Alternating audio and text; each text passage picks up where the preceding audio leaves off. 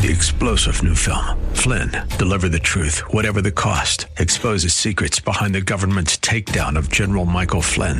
Flynn knew what the intel world had been up to. He ordered the first audit of the use of contractors. This set off alarm bells. He told the truth. He was the most dangerous person for Donald Trump to hire. They had to get rid of Flynn. Flynn, Deliver the Truth, Whatever the Cost. Available now. Watch it today. Go to salemnow.com. salemnow.com. Welcome to the Georgene Rice Show podcast. This program was originally broadcast live on 93.9 KPDQ. We hope you enjoy the show. You're listening to the Georgene Rice Show. Welcome aboard. My name is Mike Lee, filling in for Georgene, and I also get to be Director of Local Ministries for True Talk 800, the 93.9 KPDQ FM network, 93.1 El Rey, AM 1640 The Patriot, AM 860 The Answer KFAM, and 104.1 The Fish. And I also get to host Difference Makers, our ministry spotlight. It airs on True Talk 800, 1 p.m. on Fridays, Saturdays, and Mondays, and also Saturdays at 1 p.m. on 93.9 KPDQ.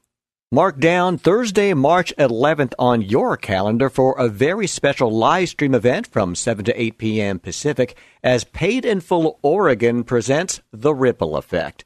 It features a very special presentation from Ruth Graham, the daughter of the late Reverend Billy Graham. Megan Cole was brutally murdered in 2006. Following the death of his daughter, Judge Tom Cole wrote the book Losing Megan, Finding Hope, Comfort, and Forgiveness in the Midst of Murder in 2012. As a Christian, the presence of Jesus Christ empowered Judge Cole to forgive Megan's murderer. This story allowed Judge Cole to share about hope and forgiveness with adults in custody across the country and overseas. In 2017, Judge Cole founded the nonprofit group Paid in Full Oregon. PIFO started a 4-year accredited college degree program at the Oregon State Correctional Institution in partnership with Corban University and the Oregon Department of Corrections. Students have a prison sentence that extends at least 4 years beyond the completion of their degrees, and after graduation, they will mentor, counsel, and bring hope to fellow adults in the Oregon prison system. Please join the virtual fundraising celebration to learn more about the ripple effect of transforming adults in custody into spiritual and moral leaders. Find out how you can help from 7 to 8 p.m. Pacific on Thursday, March 11th. Free tickets, online access, and information are all available at the website, paidinfulloregon.org. That's paidinfulloregon.org. And here to share all about it, welcome Judge Tom Cole. How are you today, sir? I'm doing well. Thanks for having me, Mike. I really appreciate this opportunity. Well, I appreciate you taking the time out of your busy schedule, especially with the event we have coming up on Thursday, March 11th, which is a live stream event from 7 to 8 p.m. featuring Ruth Graham. She'll be doing a presentation, and Ruth is the daughter of the late Reverend Billy Graham. So, Tom, where on earth did you connect with Ruth Graham? Well, that's an interesting question, has an interesting story behind it. I connected with Ruth Graham through a good friend of mine, Burl Cain, who is the former warden at Angola Prison in Louisiana. Currently, he's been appointed the commissioner for the Mississippi Department of Corrections. He's been doing that since January of 2020. So he had the connection with Ruth Graham. Ruth had visited the Angola prison when he was the warden there, and they developed a relationship as a result of that. Oh, how wonderful. So have you had any chances to meet Ruth Graham or have good conversations with her? Yep, I spoke with her on the phone for the first time about 2 weeks ago, and that's when she agreed to do a special presentation for our virtual celebration fundraiser coming up on March 11th. And so we had a really nice conversation. Very nice lady. I'm so glad to hear that, although not at all surprised. And you might want to take down this website, paidinfulloregon.org. That's paidinfulloregon.org, which is where you can find not only information, but also get your free ticket and online access as well for this 1-hour event coming up on Thursday, March 11th. So, Tom, could you give us the big picture? What exactly is Paid in Full Oregon? Yeah, Paid in Full Oregon is a nonprofit. We received our nonprofit status from the federal government on February 14th of 2018. I'll always remember that date. And our mission is to change the culture of the Oregon prison system by transforming the adults in custody there to spiritual and moral leaders. And then we'll do that by providing a 4-year college degree for some of we call them AICs now. I used to call them inmates, and that's changed, and they're called adults in custody or AICs, and that's what I'll refer to them as. So is that a more politically correct term, adults in custody versus inmates or prisoners? I think that's the intent of that, is to kind of get away from that inmate prisoner sort of attitude that we've had in the past. A lot of times people hear the name prisoner, inmate, convicted felon, whatever, and it really may have not a very good connotation. And so the use of adults in custody, that's what they are. They're adults that are in custody in the Oregon Department of Corrections. And so that's something that Director Colette Peters started probably about 2 or 3 years ago. She started to change. She changed the names there. Well, I hope that something as small as a change in terminology maybe brings a little spark of hope to these people that, like the rest of us, are sinners. And it's easy for us to stereotype people and put them into categories and write off people, especially today during this cancel culture. But ultimately, we're all dirt without the saving grace of Jesus Christ, even these people who are incarcerated for various reasons. So what is the connection that you have with Corban University, where I get to be an adjunct in the media arts department? Where did that connection begin? Yeah, so that began, that goes probably back to the beginning of the story of Paid in Full. So I incorporated Paid in Full in 2019, and we got our 501c3 status in 2018. At that point, we were looking to find a college, a faith-based Christian college in the state of Oregon, that would be willing to use their accreditation to set up a 4-year college degree program in one of Oregon's prisons. And so I had a chance to meet with some of the college presidents around the state, and probably it was in 2017 I met with President Sheldon Nord, who was the president and is the president of Corban University. I told him about the idea that God had put on my heart to do something like this in Oregon, and so we had several conversations about that. And then in probably the spring of 2018, I entered into a funding agreement. Paid in Full Oregon entered into a funding agreement with Corban University to reimburse them for all their costs associated with implanting a 4-year college degree program in one of Oregon's prisons.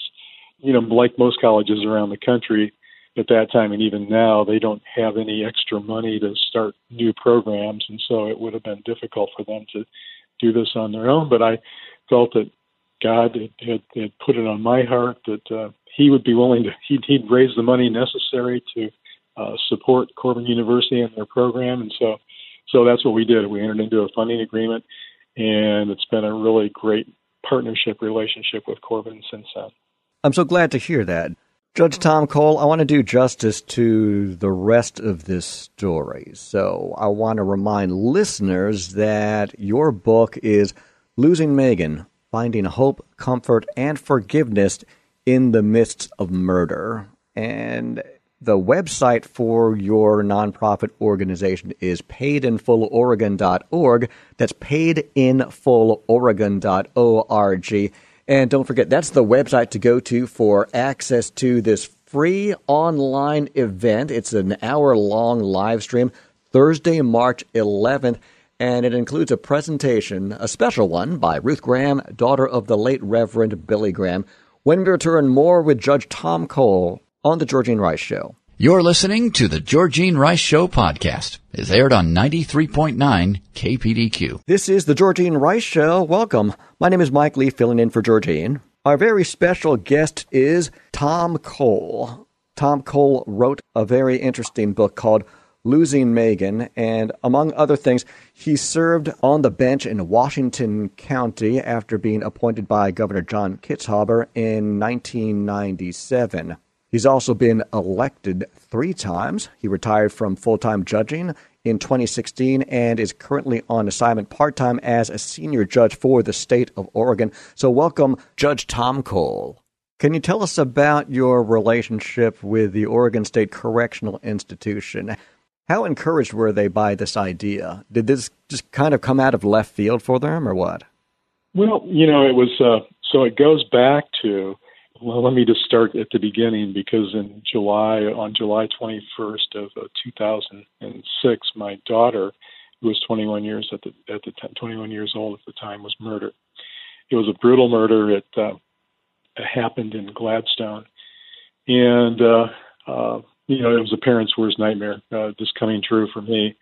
And so I was a presiding judge in Washington County at the time, and it was just awful to just a terrible, horrific time to go through. I mean, you feel hopeless, you feel helpless. You're asking God, why this? Why did this happen? How could you let this happen? And so eventually, though, I was able to turn to my church and turn to God. Some people turn to God in situations like that, and some people turn away. And fortunately, I turned to God and spent a lot of time reading the Psalms during those months, several months after her murder. My church community came around me. My friends came around me. Were praying. And eventually, the man who murdered my daughter was arrested about a year later. And probably 2 years after that, in February of 2009, there was a trial. He pled not guilty. And so there was a trial in Clackamas County. And the trial lasted about 6 weeks. The jury ended up finding him guilty of aggravated murder. And he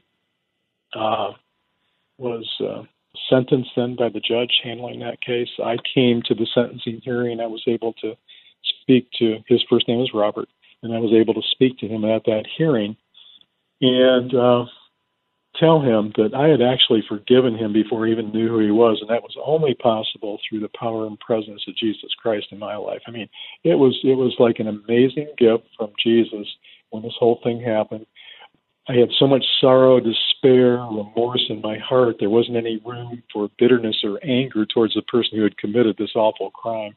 And Jesus just kept that from allowing that to come into my heart. And so before I knew it, there was this forgiveness there. Whoever had done this crime, I was forgiving him because Jesus, that's what he commands us to do, and he gave me the power to do that. So I was able to tell him at the sentencing hearing that I had forgiven him before he even knew who he was. I told him that, there is a heaven and there is a hell, and I hope that you choose which place you want to be at soon. And so the judge ended up sentencing him to life in prison without the possibility of parole. Shortly after that, I felt God was asking me to write a book, and so that's what happened with losing Megan. I started to write a book and completed that book in 2010, December of 2010. At least I thought I'd completed the book. God wanted me to write one more chapter. And so that one more chapter was visiting Robert in prison. And I thought, here I was a judge. I'd been a judge for over 10 years at that point in time. And I thought my job was to put people in prison, not to go visit them in prison. And God kind of turned that upside down, and he wanted me to go visit Robert. So I did. And I spent about an hour with him on the day that we had set aside. And it was a pretty tough hour to go through. I mean, I was emotionally, physically exhausted within 15 minutes of meeting with him. And I actually ran out of questions. And I asked Robert, I said, Robert, do you have any questions for me? I looked up at the clock. We started at 1:30 and we're supposed to go till 2:30 in the afternoon. And it was about 1:45 and I was just done. And I said, Robert, do you have any questions for me? And he bowed his head, and we weren't allowed to talk about the case because he was appealing it. He bowed his head and he said, I'm sorry. and he started to sob. And I knew what he was talking about. I mean, I knew what he was sorry for. And then he looked up at me and he said, "Judge, how can you be so kind to me?"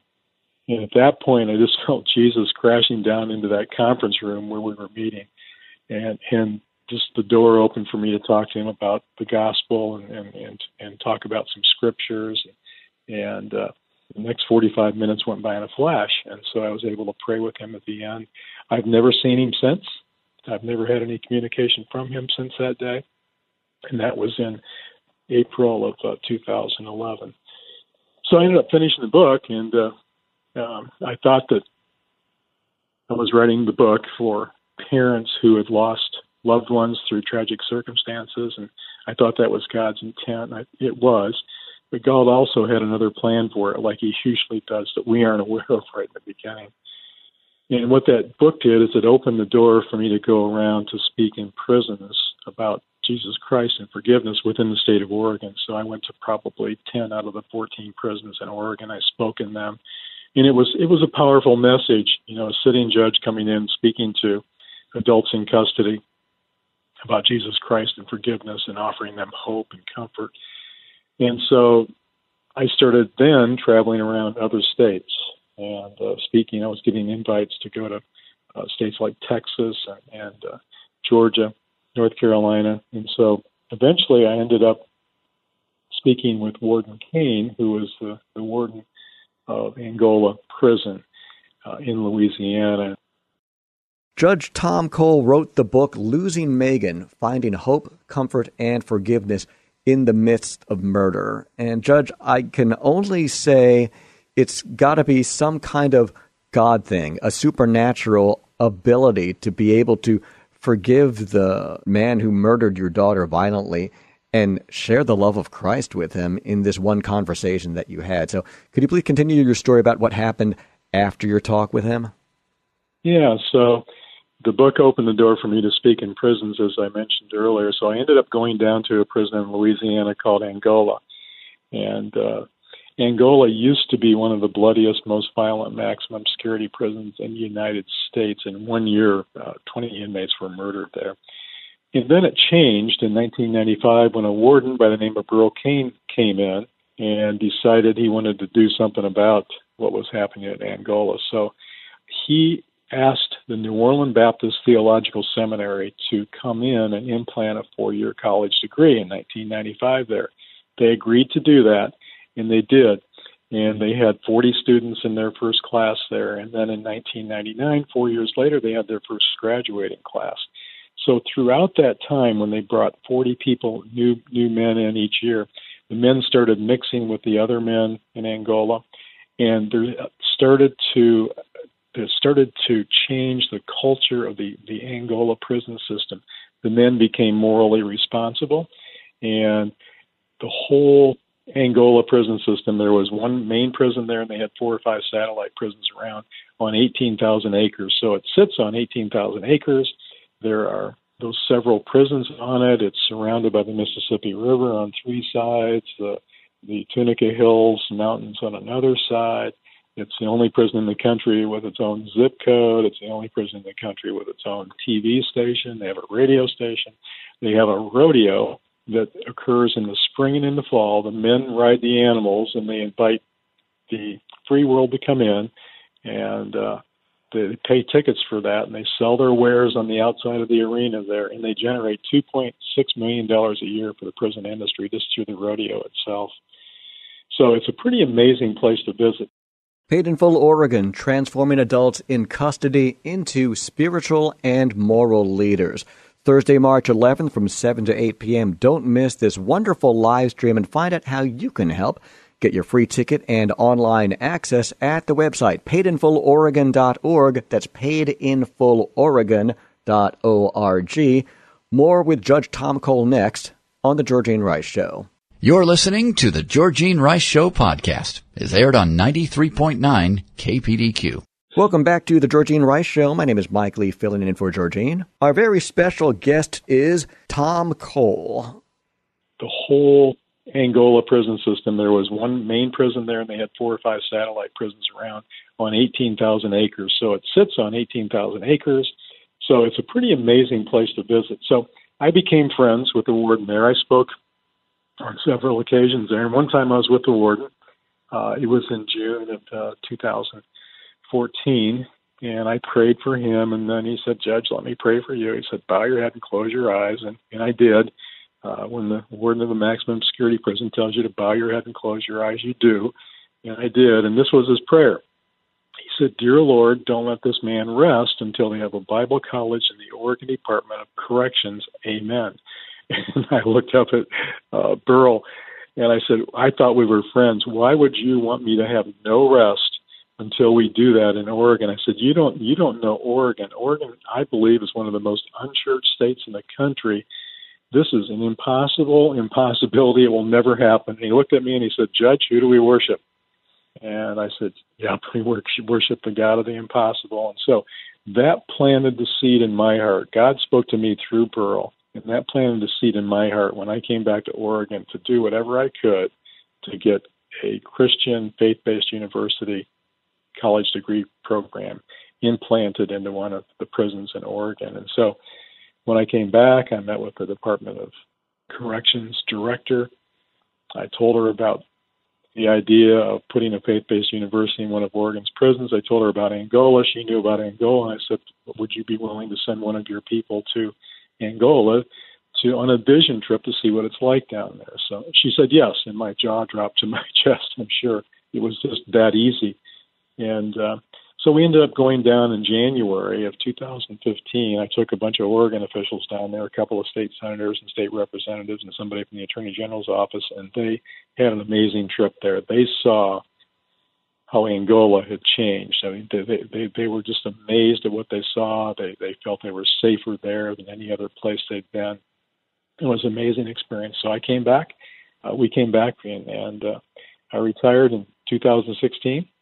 And on my retirement vacation, I got a call from a friend who said, "Judge, the Department of Corrections is willing to allow you to put a faith-based university into one of its prisons." And I couldn't get back to the States quick enough. I was on vacation in Central America. So I came back and started meeting with some more people.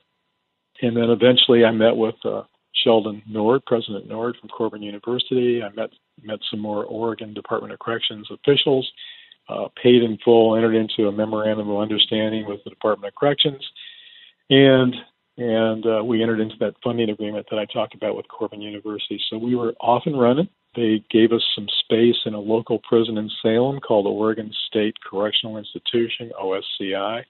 They said, "Here's the space. It's 3,300 square feet. It needs to be remodeled. You remodel it.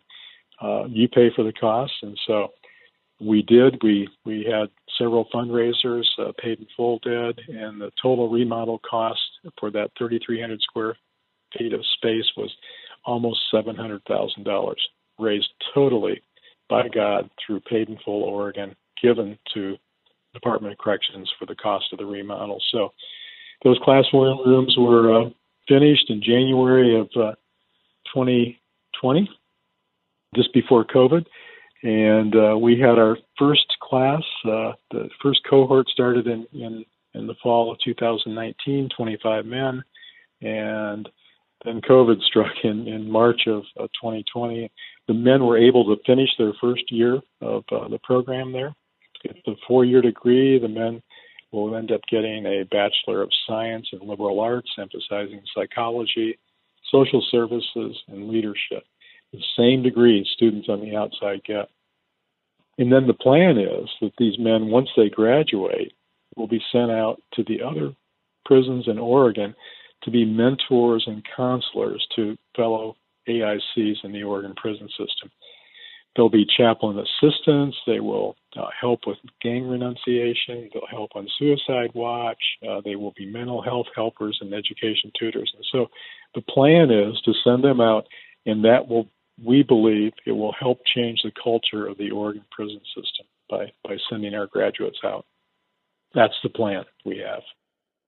Well, Judge Tom, I've met with a lot of different people who became full-time missionaries, and a lot of the time the argument is not to bring outsiders or Americans into these impoverished countries to preach American Christianity. as much as to train locals to know the saving grace of Christ, the importance of the Bible, and the effect of Jesus Christ in their lives, to allow the locals to mentor the locals. So similarly, it really seems like that's what you're doing with Paid in Full Oregon when it comes to these adults in custody.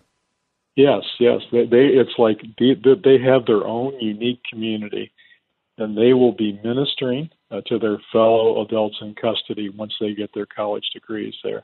They will be able to go to the deep, dark places that other organizations, maybe like Prison Fellowship or some other organizations, can't go. These men will go into those dark places, and they'll be able to shine the light of Jesus Christ on their fellow AICs.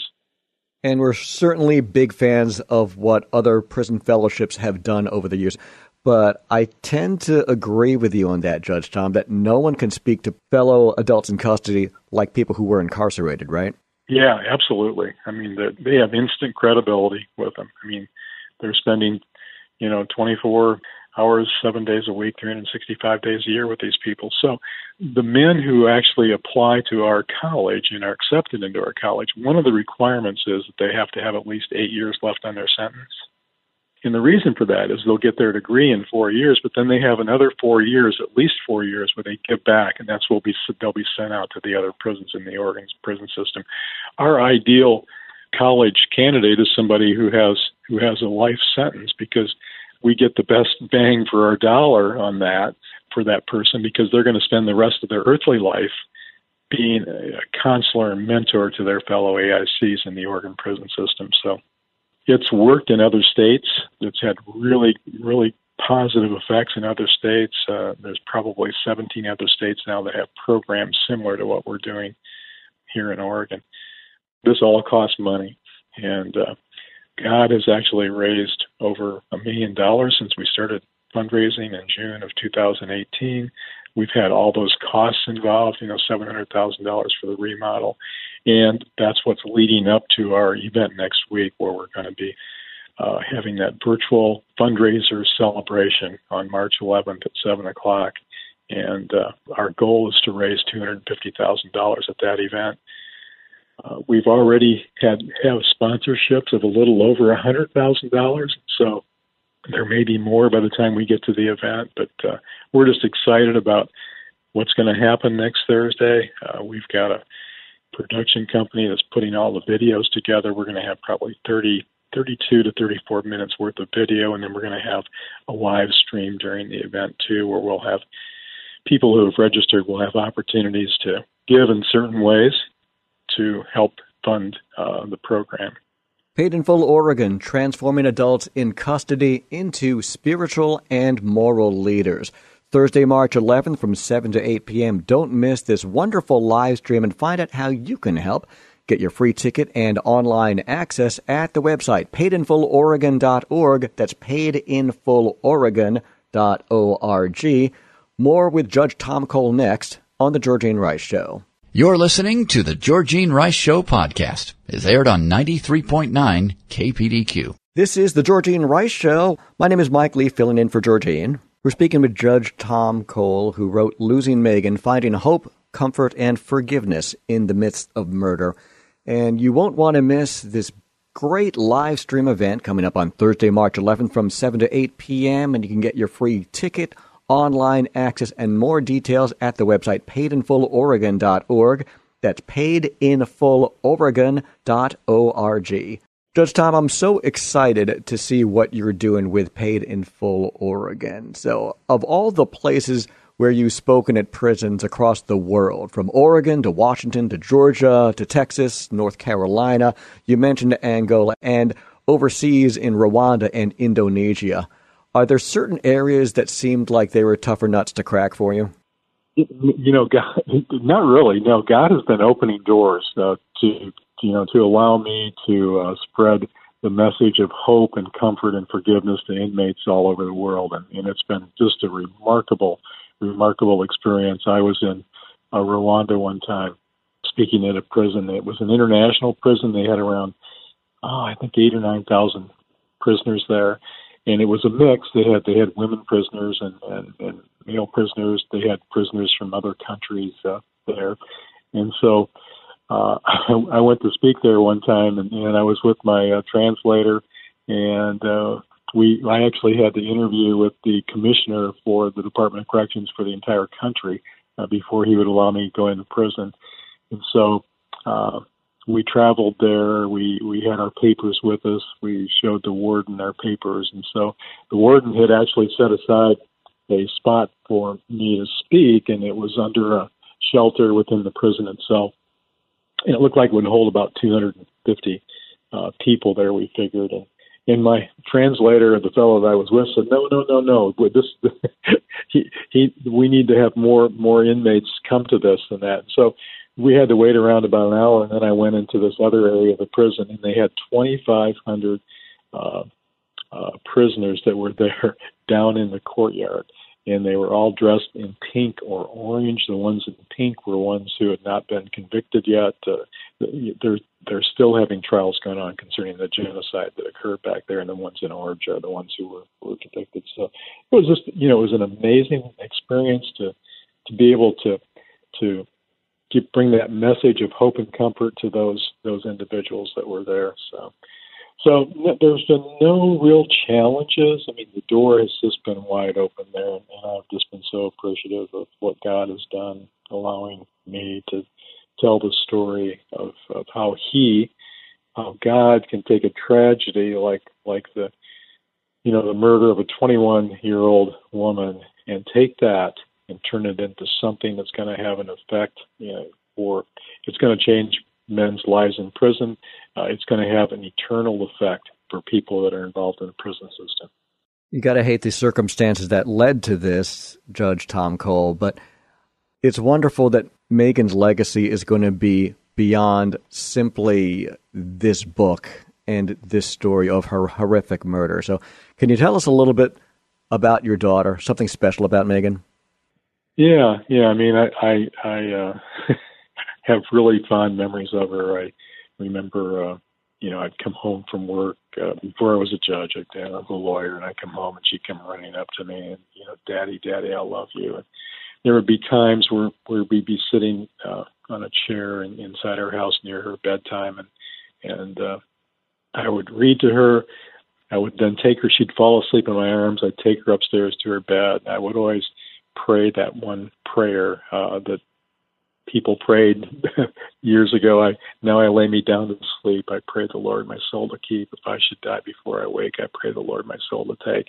And I remember specifically praying that prayer with her on many, many occasions. And I know that when she was murdered, I wasn't sure about where she was with her walk with God. We had been Catholics, raised her as a Catholic. And that was my biggest question to God was, God, please let me know where she is. Is she with you? Is she with you? That would be my, for a year and a half, I prayed that prayer. And one time, God answered that prayer. And he did that through my wife. My wife woke up at 3:00 in the morning one time, and God directed her to write down some words. And so she wrote down the words that God told her to write down, and then she waited about 2 or 3 days to show me what those words were. And it's in my book. I write about it. But those words were words that only Megan would know, Megan and myself would know, and God disclosed that to me. And so God assured me that Megan was with him. I mean, it was just it was such a remarkable, amazing, miraculous experience to have God assure me that Megan was with him in heaven. And so, I'll just never forget that, saying that prayer with her, and what that prayer meant. We're speaking with Judge Tom Cole, who wrote Losing Megan, Finding Hope, Comfort, and Forgiveness in the Midst of Murder. And you won't want to miss a wonderful live stream event Thursday, March 11th from 7 to 8 p.m. It's Paid in Full Oregon's The Ripple Effect. So, Judge Tom, I want to find out more about you and your history, but for right now, tell us what exactly is the ripple effect? Yeah, that's a great question. So the ripple effect is what one little pebble does. I mean, you can imagine this, a pebble that you throw into a pond and all these waves, these waves go out. And so this is what Paid in Full is doing. Paid in Full is taking a pebble and we're dropping this in to the Oregon prison system. We're dropping it into OSCI, and this pebble is God's Word. It's a college degree from Corbin University. These men are going to learn that, and it's going to go out to the rest of the men in the Oregon prison system. It's going to go out. The staff are going to be able to see this ripple effect of these men are different than the other men I've seen here. The families on the outside, I mean, all these men in the prison system, and they're in the prison system for a reason. They're there. They are paying their debt to society for the crimes that they committed. And I don't want to make it sound like they're poor little whatever, they're there for a reason. But the thing about this is what we need to be concerned about, what we need to really, really focus on is that 95% of those men and women in our prison system are going to be released back into our communities. And they're going to have a ripple effect when they get back into our communities. And so if 95% are going to be released back into our communities, how do we want them to come back? Do we want them to come back with a hardened heart and a 45 strapped to their waistband? Or do we want to have them come back with a transformed heart and a college degree in their hand, or even a Bible in their hand? I mean, that question is really, really, easy to answer. And so I think that's what we're talking about when we talk about the ripple effect. What this degree program is going to do, it's going to give these men a transformative education. It's going to change their hearts, and the people around them are going to be able to see that. So one of the verses that God really has just brought forth to me, and it's increased my faith so much, is Romans 8:28. We've all heard of that, Romans 8:28 and 8:29, where all things work for the good of those who love God or are called according to his purpose. And the reason is so they can be conformed more like Christ. And so that means all things work for the good of those who love God. All things work for the good of those who love God. Not some things, not most things, but all things. And so even the brutal murder of a 21-year-old beautiful, beautiful woman, God can take that tragedy and turn it into a triumph. He can take that bad thing and turn it into something good. And the most ironic thing about this is that the man who murdered my daughter, Robert, the man who murdered my daughter, can end up going to college in prison and getting a college degree. Why? Because he murdered my daughter. That's the upside down world that God gives us. Losing Megan, finding hope, comfort, and forgiveness in the midst of murder. The website for your nonprofit organization is paidinfulloregon.org. That's paidinfulloregon.org. And don't forget, that's the website to go to for access to this free online event. It's an hour-long live stream, Thursday, March 11th. And it includes a presentation, a special one, by Ruth Graham, daughter of the late Reverend Billy Graham. When we return, more with Judge Tom Cole on The Georgene Rice Show. You're listening to The Georgene Rice Show podcast. It's aired on 93.9 KPDQ. Welcome back to The Georgene Rice Show. My name is Mike Lee, filling in for Georgene. Judge Tom Cole, after the murder of your daughter Megan, how long did it take for God to heal your heart to the point of forgiveness for Robert? Well, like I said in the beginning, I mean, I had so much sorrow and despair and remorse in my heart. I was hopeless and helpless. There were moments when I had suicidal thoughts. I mean, I never did anything to took any steps in that direction, but I was really down. And so, my heart was so full of that I didn't have any anger or bitterness towards the person who committed this crime. And I didn't even know who it was, but that's how my heart was just filled with that. There was no room for bitterness or anger. So that was the gift that Jesus gave me. The gift that he gave me was the sorrow and loss that I felt, which didn't give room for bitterness or anger or resentment. And that's the only thing how I can explain it, because, I mean, there are times in my life where people say something to me or do something, whatever, and I feel offended and I get mad and I get angry and I get upset and bitter and resentful. It just didn't happen in this most horrific of circumstance. I can't explain it. I can just say God gave me life. He gave me hope. He gave me forgiveness.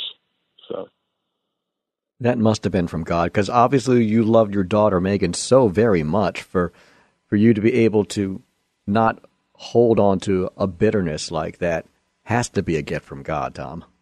It really is, and it's still it takes my breath away at times to think about her loss, to think about how she died. It just takes my breath away. And there'll be, grief is it's a very complex emotion, and as you go along, you sort of go through grief. It's not like you run away from it. I mean, I found that it's like leaning into waves. If the waves are coming at you, when you're on the beach, if you lean into them, you can get through them.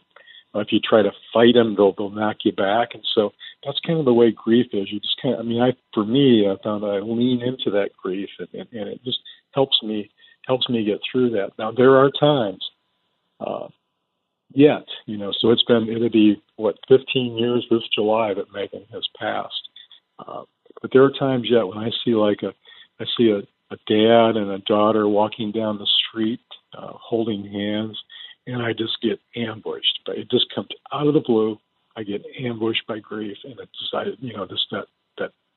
that feel like I've lost my breath, and tears come to my eyes. And so you just never know when that's going to happen. So it's gone most of the time, but you can be ambushed by it at any moment. I think we all grieve differently, Tom, and at the same time, every day is a gift. We're not promised tomorrow, and yet at the same time, growing up comfortably in America, it's easy for us to want what's supposed to be coming to us, to feel entitled. I'm supposed to dance with my daughter at her wedding. I'm supposed to play ball with my grandkids someday. Do you have any words of advice for parents who are grieving the loss of a child? Oh, it's so individual. I think for people, this walk through grief.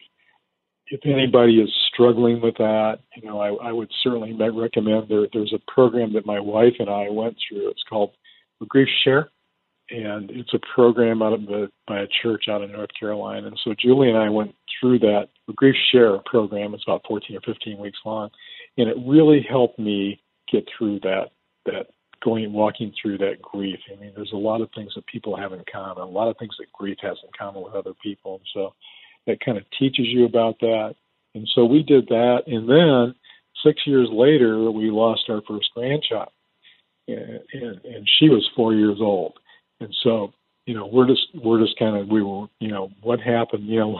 God, what happens? Why this? Now Megan's gone, and now Leanne's gone. And so we have to go through that grief again. And so we went through that. We went through the Grief Share program.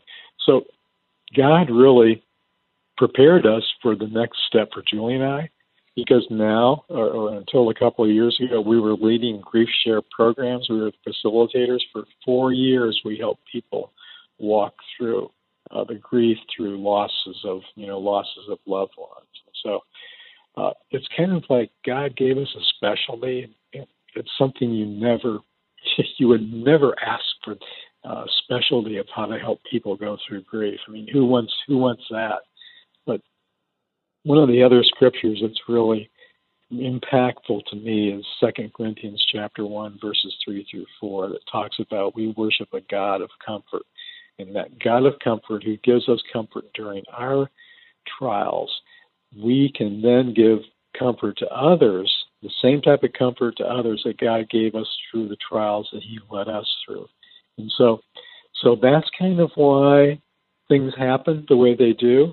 The loss of Megan enabled me to help others walk through the loss of children, other parents walk through the loss of children. And just a perfect example of 2 Corinthians 1, verses 3 through 4. We can just offer that same comfort that God gave us during the trials that we go through. So none of us would have picked the clubs that we've been born into when it comes to losing loved ones. And at the same time, we can take our grief and our pain and turn it around to help others that had a similar loss at one point or another. Thank you for what you do. We've got a great program on Saturday afternoons from 4 to 5 called One to Another, which is another way to learn how to deal with grief. But please don't take on your tragedies and anxieties on your own. Do seek help, professional help, seek the church, seek good counseling, and know that there's no shame there, that we need to help each other out and that it's okay. I'd like to call you Judge Tom Cole to honor your title, but I want to find out more about just plain Tom. So can you tell us where you grew up, Tom? Well, I can tell you, and that may explain some aspects of my personality. I was born in a little town in Ohio called Defiance. And that, unfortunately, it's been part of my personality. I've learned that God has learned to help me deal with that defiant attitude that I've had once in a while. So I was born in Ohio. I ended up playing football in high school. I ended up getting a scholarship to go to the University of Kentucky, and so I played football at the University of Kentucky for about 2 years. I ended up having a career-ending injury, which involved a broken leg, a broken nose, and a dislocated jaw. The injury the career-ending injury was a bad attitude about football. I just decided to give it up at that point. So I gave it up. I ended up going over the Peace Corps, spending 2 years in India, came back. I dropped out of college and then went to India, and then came back and finished up college, and then went to the University of Toledo Law School. So that's a little bit of my background. You mentioned the town that you grew up in and how you kind of lived up to its name. That's really funny, Tom. Yeah, yeah. When I tell people I was born in Defiance, Ohio, oh, now I see. It makes sense now. Okay. Yeah. Growing up, had you always been an advocate for others? Did you ever imagine yourself becoming a judge? Was this something that came after your football injury? Yeah, no, I never really thought I would be a judge. I mean, I was I knew I had some lawyer talents in me, although I was not very smart. I mean, I ended up getting in law school, but I really struggled in law school. But eventually I graduated in the top 10% of the lower half of my law school class. So I was a lawyer and then a judge, and the judging part has been really good. I mean, I just enjoyed my career as a judge. I had an opportunity to start a drug court in Washington County. It was a court of second and third chances for people who were involved in the criminal justice system who were also drug addicts. And so that was probably the best job I had as a judge when I was a drug court judge, helping people get through the system. So. Thank you so much for sharing your life-changing story of redemption with us. Through your book, Losing Megan, Finding Hope, Comfort, and Forgiveness in the Midst of Murder, and from your nonprofit group, Paid in Full Oregon, Transforming Adults in Custody into Spiritual and Moral Leaders. Partnering with Corbin University, they'll be providing fully accredited bachelor's degrees to adults in custody. And you can find out more about their virtual fundraising celebration Thursday, March 11th from 7 to 8 p.m. Don't miss this live stream featuring a special presentation by Ruth Graham, daughter of the late Reverend Billy Graham. Your free ticket, online access, and more information can be found at paidinfulloregon.org. That's paidinfulloregon.org. So thanks so much again for all you're doing for the community. Judge Tom Cole. Thank you, Mike. Really appreciate this opportunity. It's been a pleasure. I know that you're good friends with Georgene Rice, and we look forward to a follow-up interview with you of success stories as a result of Paid in Full Oregon. That would be great. This is Mike Lee. Thanks for listening to me filling in for Georgene on The Georgene Rice Show. You're listening to The Georgene Rice Show podcast. It's aired on 93.9 KPDQ.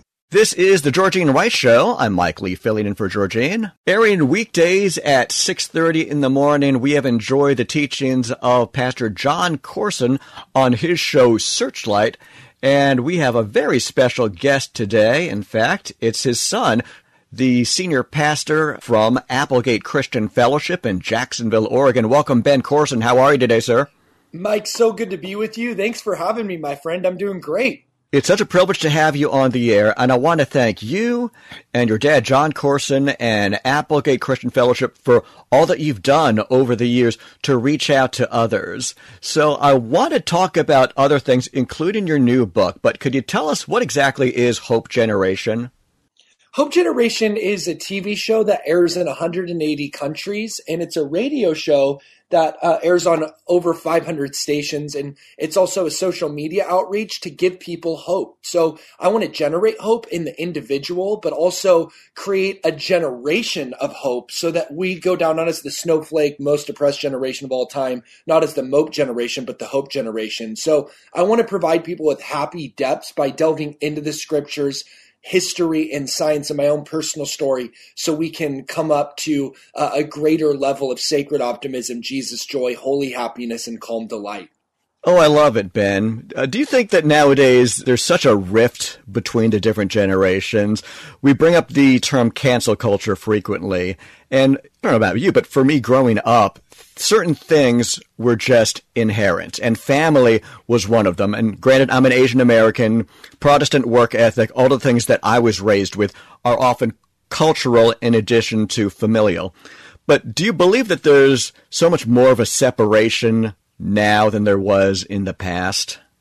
I think there really is a great division and a great separation. I mean, you think of the OK Boomer sort of hashtag that's out there. I think there is a vast dichotomy of misunderstanding between the two generations, but it also, you look at the Vietnam generation with the hippies and the Nixon fans. I mean, that was a pretty cosmic rift and divide as well. And so one of the things that I love about what Jesus said is the wise rabbi or the wise teacher pulls from the storehouse treasures new and old. And so I want to use the new mediums, modicums, and mechanisms, MO, like social media, the internet, to reach the young people, but also use radio and TV, these tried and true things that have been around for a while, to reach the older generation as well. And one of the things on my heart is, just as John the Baptist was called to bring the hearts of children back to their fathers, so too I want to really heal the breaches and really stand in the gap and mend the wounds that have been created between this sort of generational misunderstanding. So I really want to see young men seeing visions and old men dreaming dreams, just like the new covenant is all about. I'm so grateful to hear that, Ben Courson. So can you give us a little background on yourself? How was it in particular being a PK, being a pastor's kid, much less the son of Jon Courson?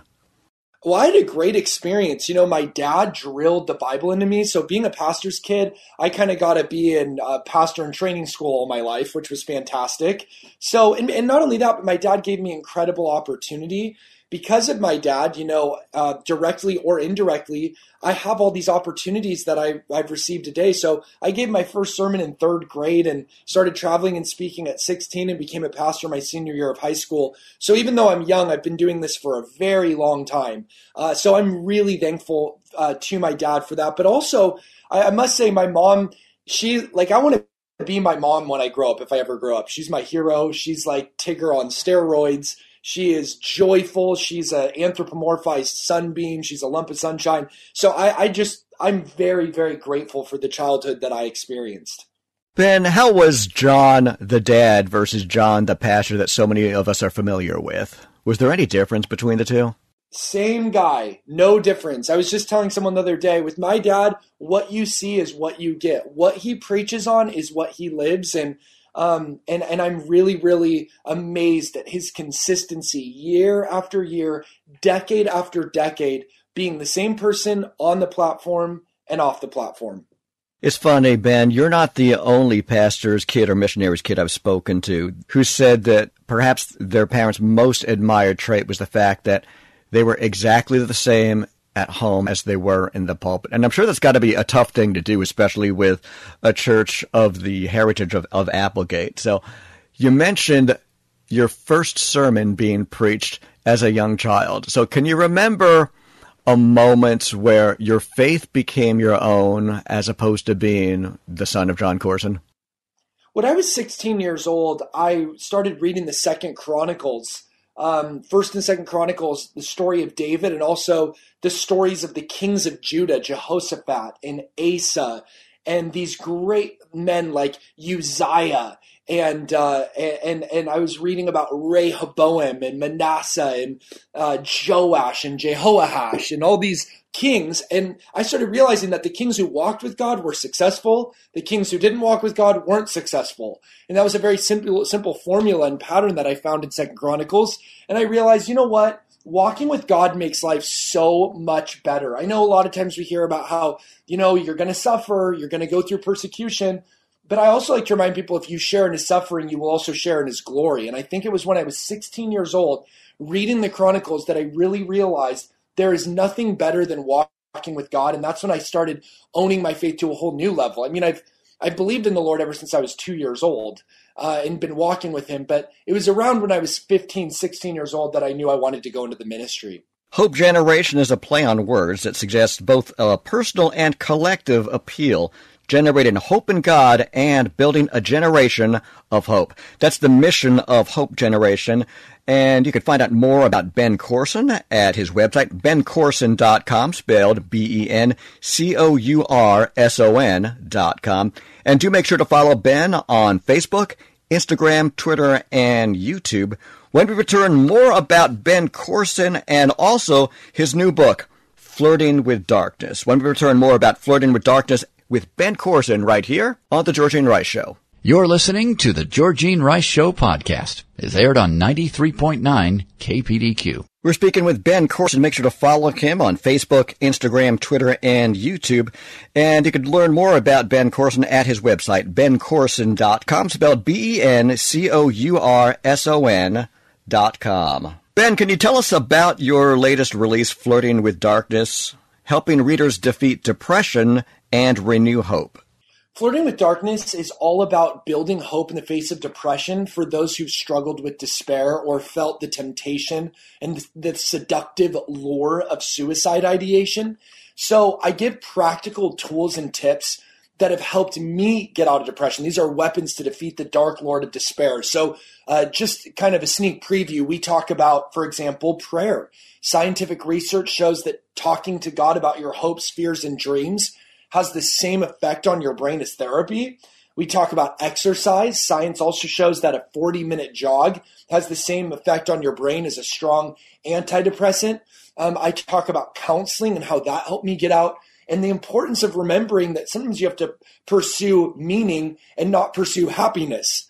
Sometimes we look so much for happiness when really what we need to start pursuing is purpose, and then joy will follow as a byproduct. So this book tells my personal story, and it also looks at the history of depressed people, what the Bible has to say about depression, and practical weapons we can use to arm ourselves to the teeth from the arsenal of these pages to defeat the dark lord of despair.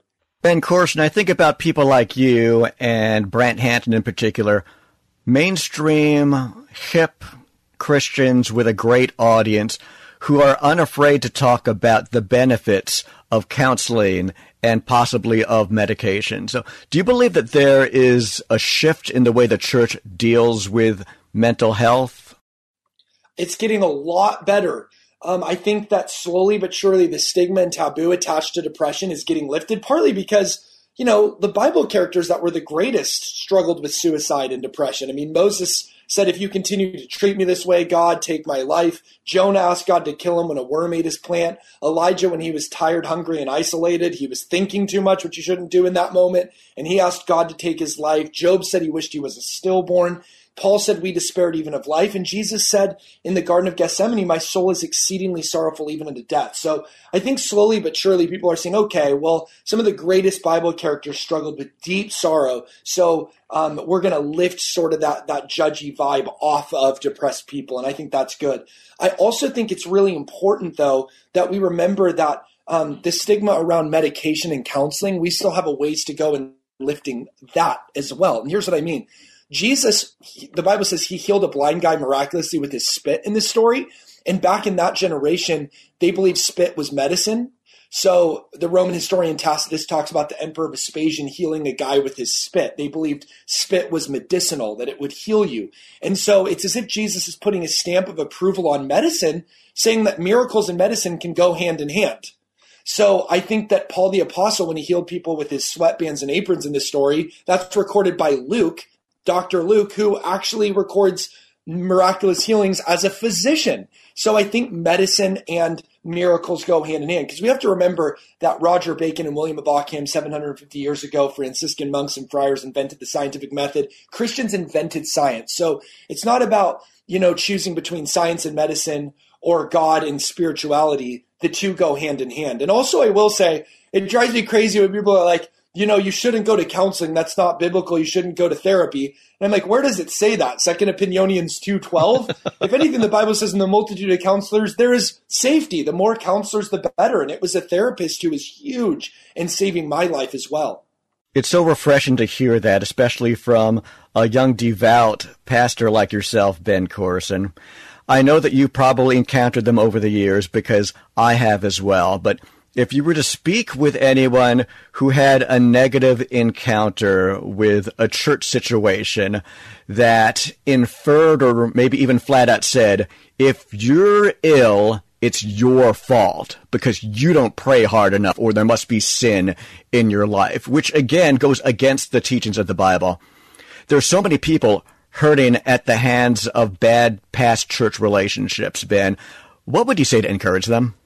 Well, I would just say to people, remember, you're living the story of Job.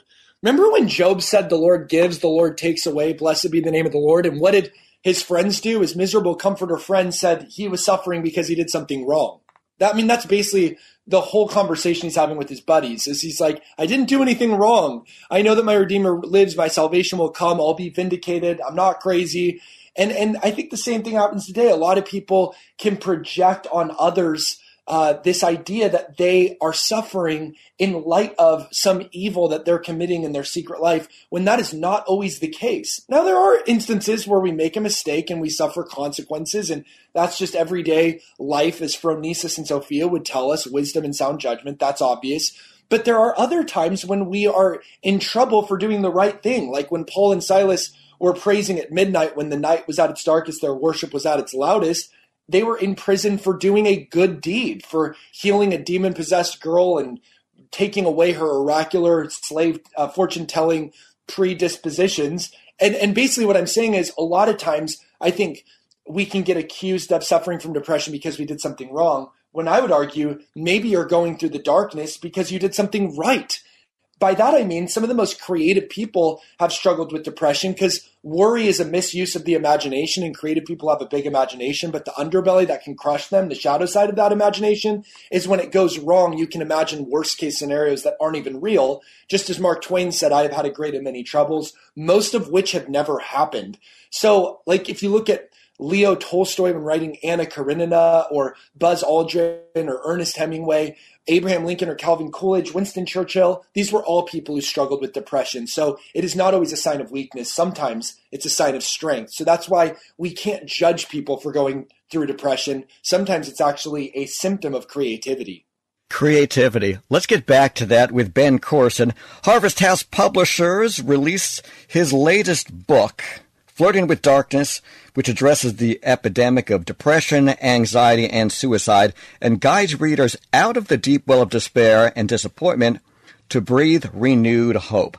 And Ben Corson is an international speaker, best-selling author, TV and radio personality, and he is now the senior pastor of Applegate Christian Fellowship.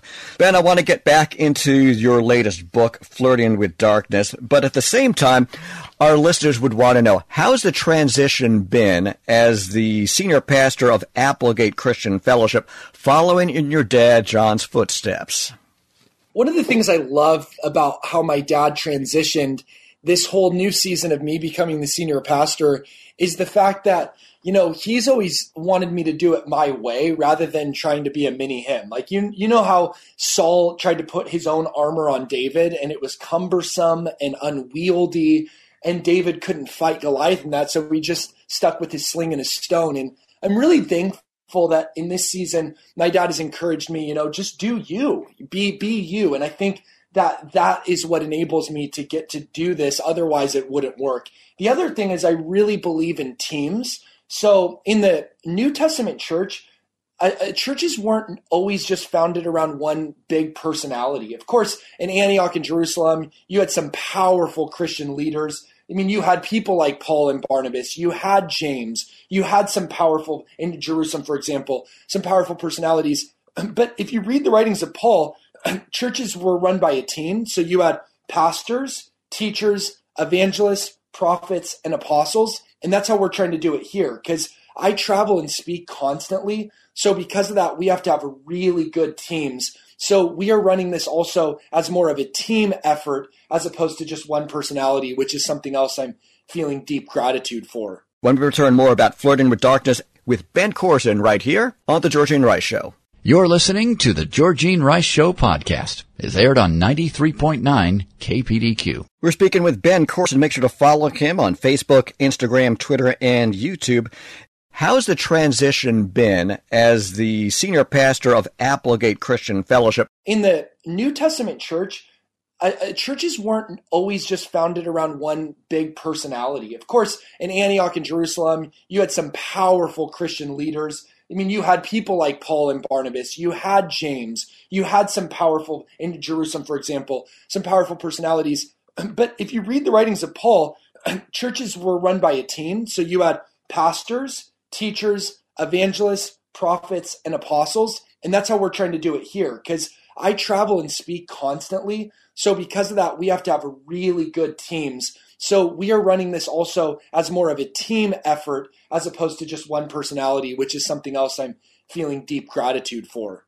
I think that's so much healthier, Ben, because ultimately anyone working in ministry's goal is to point eyes toward Jesus. And my imperfect theology has this theory, and you can tell me what you think about it. Ultimately, whether or not it's intentional, we're doing one of two things, Ben. We're either saying, be more like Jesus, or be more like me, even with the best of intentions. So if you've got a team, and it's not only Ben Corson up teaching, preaching, sharing, and shepherding, I think it's easier to focus more on Jesus than it would be if you were up there 51 and a half Sundays per year, right? I think that's a good point. There is that element of Paul said, follow me as I follow Christ, and we're made in the image of God, and we're to reflect that and show what that looks like in our own lives. And hopefully people will follow our example. But you're right. I mean, the goal is not for people to look like me. The goal is for people to grow into the full stature of the Christ dimension, to live up to their identity and destiny as the likeness of God. So I think that's super important, pointing people to the source, the principle behind which you cannot go, the creator of the initial singularity, God himself. I mean, that's who we want to be constantly looking to, following after, trusting in, leaning into, depending upon. So that's our goal at this church as well, for us to image and reflect as Imago Dei, Salem Elohim, the God of hope to the world. I love it, Ben. So does it feel like you're the lead pastor now? Are you still adjusting? It's been almost a year, and I am definitely still adjusting. It is a bit anomalous for me in the sense that I live on the road. So I come back and teach, almost every single Monday night. I'll teach 1 or 2 Sundays, oftentimes a month, but I'm also just constantly on the road traveling, teaching, currently on a book tour. And I know that might sound a little wild, but I'm continuing to do what I did before I became senior pastor. Just now we have sort of a larger teaching team around us. So it adds more diversity. And I don't want it to be a facsimile of uniformity, but a unity in diversity. And so we bring in sort of these different personalities in our church to make sure that we're as well-rounded as possible, while also keeping this vision in mind that we want to constantly be emanating and disseminating hope to our valley. So that's the goal here. But yes, it's a slow but sure adjustment. And by all means, I've told you how much I adore your assistant, John Swenson, but give a shout out and send thanks to people maybe behind the scenes that you really appreciate. Yes. Yeah, that's great. John Swenson has been amazing. Our HopeGen administrator, Jeff Bates, who oversees our TV production, Jeremy Dittmer, who oversees our radio production and is a videographer, Dylan Bates and Taylor Bates, brothers, who are editing our TV show and putting videos together, Deb, Steffi, Dave. We have a whole team here that I'm just so thankful for all the behind the scenes work. People you don't always see that are really doing great deeds of daring. Paige Bates, who helps assist John Swenson. We just have a really, really great team. And I just want to say, if you're listening and you're somebody who is working behind the scenes, I just want to remind you that what you do in the darkness will be seen in the light, and you will not go without your reward. And we are thankful for people like you who I think of the legs of a duck, they move quick. You don't see them. The duck looks super graceful, but underneath the surface, there's a hurry and scurry of activity. And I think that's what all those people behind the scenes are. Under the surface, they're hurrying and scurrying to make the whole operation move gracefully like a duck, like a swan. And that's why I'm very, very, very filled with joy that I get to work with such great behind the scenes people. I'm so glad that God has surrounded you with a solid crew to help lift you up. So for those who work in ministry, Ben, do you have any suggestions when it comes to our straying eyes? I believe that God's given each of us individual, separate gifts, talents, and callings to follow. But sometimes it's difficult not to look at someone else and say, oh, well, I wish I was the quarterback instead of the punter. Yeah, Paul the Apostle talked about, what if the eye said, I wish I was the foot? For the body of Christ to be what it is. And you got to remember, that was a pioneering idea and ideal back in Paul's day. It's kind of become a hackneyed cliche to say we're the body of Christ today. Back then, that was very interesting. He said we are one bread and one body. And in order for it to work, we all have to have a coordinated response from the head. And I think it's important to remember that just as the brain sends signals to the hands to do their work, so too the Bible says Jesus is the head, not the pastor, that Jesus is the head. And we want to get his thoughts and his vision for the church. I think that's what pastors, their goal is, to make sure that, the rest of the body is functioning properly. We have to get our signals from the head, which is not the pastor, it's actually the Lord. Well, amen to that. In the past, Applegate was meeting Sunday mornings at 9 and 11. So how have things been for Applegate Christian Fellowship since the pandemic and closures, social distancing, mask wearing, and things like that, Ben? Well, of course, the church is never closed. The building has been closed 1 week due to wildfires, then many weeks due to the coronavirus. But we've slowly opened up, and now we have our services at 9 and 11 on Sunday morning. We actually have service 6 days a week. For those who want to come, morning worship every day, 55 Live, Monday night Bible study, Tuesday college, Tuesday night college group, Wednesday night through the Bible. Alex Heater, great Bible teacher, is teaching through the book of Acts. So we have lots of opportunities throughout the week for people to meet, but the staff, we believe in creating a safe and healthy environment. So we wear masks, and we don't pressure people to come. We also allow have live stream services for those who don't feel safe in coming. We want to allow them to feel very loved and welcome, even from their living room. So in this live stream era that we're living through right now, Ben, have you noticed a lot of people joining Applegate that weren't there in person previously? That's a good question. I don't know how much of that has really changed. I think that we're slowly figuring it out week by week. And right now, the services at 9 and 11 have 3 teachers. So sometimes I'll teach, sometimes my dad will teach, sometimes Alex will teach. But yeah, I actually have seen new faces and people coming into for what is for them new spaces, and it's actually been a great joy. But a lot of our core group is showing up faithfully week by week, which we're really, really stoked about. Ben Courson, thank you so much for taking time out as the senior pastor of Applegate Christian Fellowship and on your touring across the country. All the best with you, your family, and Hope Generation with Ben Courson. With more information at bencourson.com, and make sure to follow him on Facebook, Instagram, Twitter, and YouTube. Ben, thanks so much again. Mike, thank you so much. You are so good at what you do. You do your craft with excellence, and it's an honor to be with you. We'll talk soon. I look forward to it. This is Mike Lee. I've been filling in for Georgene Rice, and you're listening to The Georgene Rice Show. Thanks for listening to The Georgene Rice Show podcast. If you'd like to download a podcast of the show or would like more information on today's guests, please visit the show at kpdq.com or on Facebook. Follow the show on Twitter at GRice Show and like us on Facebook. And join us live every weekday at 4 for more critical thinking for critical times on 93.9 KPDQ.